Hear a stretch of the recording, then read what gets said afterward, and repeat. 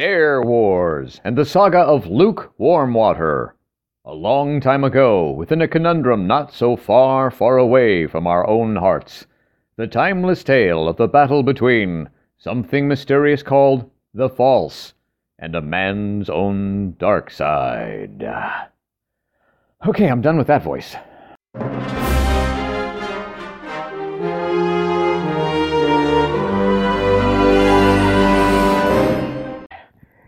And it's time for another unbuckled, bumpy ride with your guide, the stark-raving lunatic himself. I'm Jim. Let's jump right in again.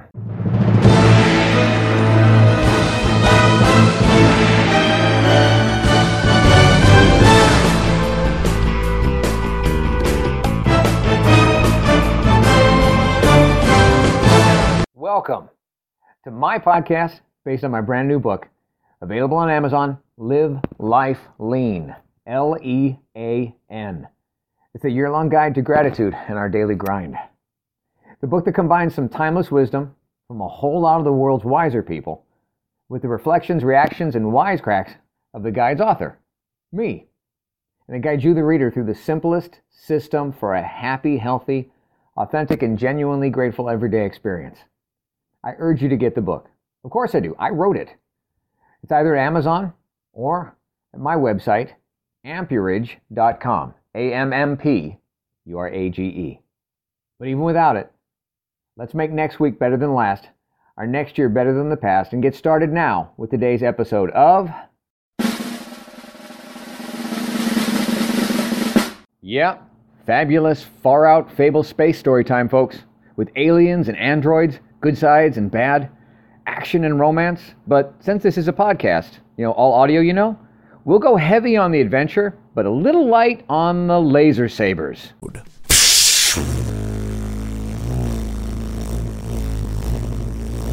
But right in the middle of it all is a young man who is marked.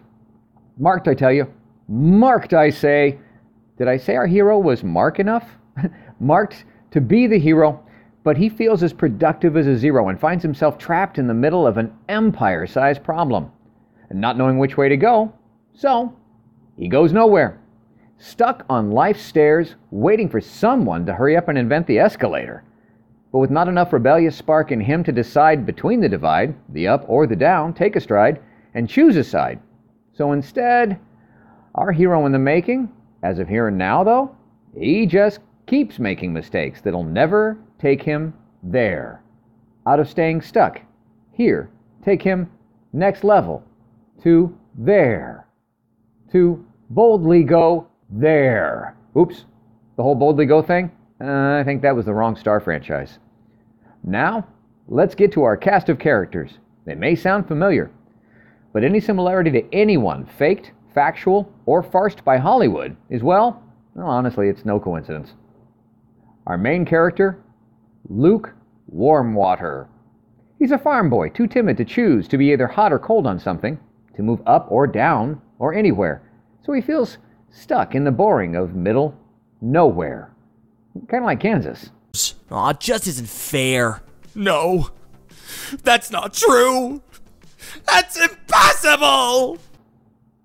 Then there's Handle It Solo, a cocky space jockey who claims he can do it all solo and alone.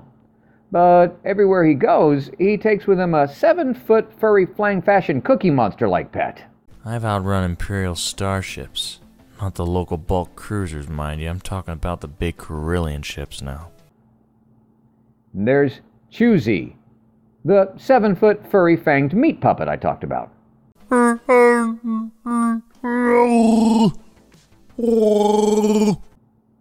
We have Princess Lay It Right On Ya, the impulsive Imperial princess who's 101% all in at any rave or rebellion or even Zoom group gathering that she can network through. It's my industrial strength hairdryer, and I can't live without it! The Master. Oh, be what you can be. He's the master of motivation. He's a mix of Tony Robbins and Hannibal Lecter. He could mind trick a scarecrow. Come here, my little friend. Don't be afraid. There's See-Through Play-Doh, the very bendy golden robot butler, forever chasing after his trash compactor-sized companion through adventures of indecision. Do I go left, right, left, right? The very one we're fighting against. I'm so conflicted. Aren't you detoured? The mini and mighty Maytag made best bud of see-through Play-Doh, with a distracted and diagnosed case of ADHD and OCD, combines to make him the droid who always sounds annoyed.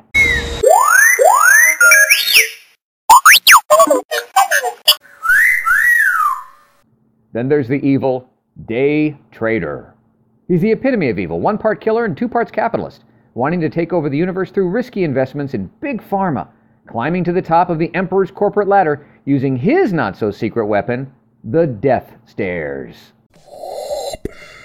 If you only knew the power of the dark side. And finally, there's Yogi. Well, you had to see this one coming, right? He's Yogi.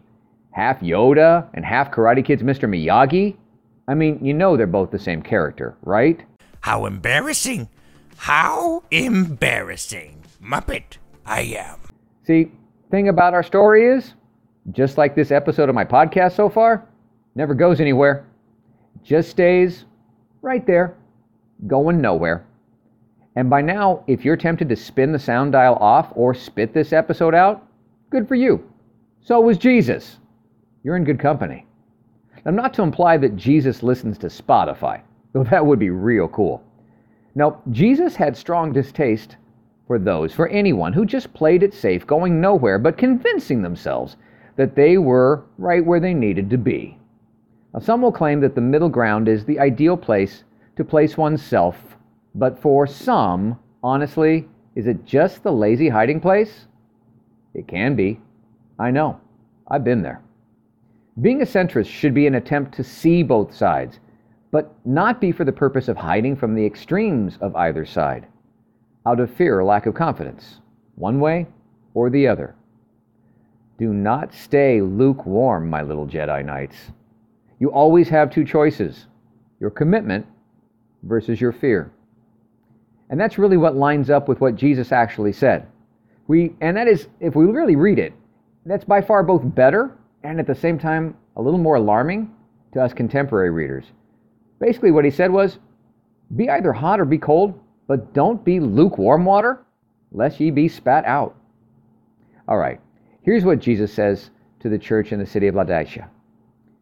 Quote, I know your deeds, that you're neither cold nor hot. I wish you were either one or the other. So because you are lukewarm, neither hot nor cold, I'm about to spit you out of my mouth. End quote. See, we don't know a lot about the Laodicean Christians. According to Jesus, they pretty much thought highly of themselves, and they considered their wealth to make them self-sufficient. There was a lot of it. Historians tell us that that city is near now what used to be is now near the Turkish city of Denizli. Back in that day, they received hot water from about 5 miles away. The water came through pipes. It used a system that was originally pioneered by the Romans, and that's pretty sophisticated for the time. But unlike our water heating systems, the heat started off at one end, but it wasn't localized. It started hot, but after 5 miles in a wooden pipe, very little heat remained. So their water wasn't very warm when it got to them. And it wasn't cold. And it wasn't fresh. It was 5 miles ago. So this concept of lukewarm water, it's not a random one. Rather, Jesus makes the point to these Christians from drawing from their daily reality.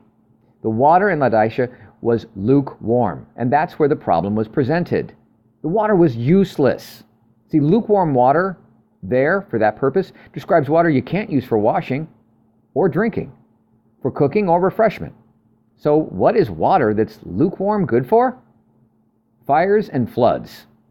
Overcoming one and contributing to another. But to spend time with it, personally, exposed to it, being in it, or taking it into us, well, that kind of exposure, we all honestly seem to want something different. Something either deliberately warmer or purposefully cooler. But I've never heard anyone ask their server, their waitress, their waiter to have their drink sent back and be made lukewarmer, please. Please. The idea is kind of the spiritual equivalent to Yoda's do or do not. There is no try. We men, we folks, we have an inner stairway to heaven. But it's where the dark side and the false are the same force. So pray that the false be not with you. that you're not fooling yourself with the justification of centrist positioning. There are too many of us who are always same place and same thinging ourselves into a monotone monotony, and it will never get us there. It got us here, where we're at, but remember, what got us here will not get us there. We must be choosy. If it's always doing the same thing, always grinding, always deadlines, always drama, always, eating out at places we can't afford because, the work that we do deserves all that, but there's no budget to really take us where we want to be, but we don't behaviorally budge and make any real changes, and we do so by justifying that it's always worked out okay. But has it? Has it really? Has anyone ever stopped and done the numbers to see? Or is it like licking paper? Huh? Okay, listen up. Ask some folks about their repetitive cycles in life and why they keep doing the same old thing, that same place, same thing, so many things all the time. No matter the unhappiness and the outcome, the drama bombs that they drop on a dime, and ask them, is that how they really like it? And they'll probably respond, sure, it's not that bad, I can handle it. But push, poke, and prod a little harder and ask again.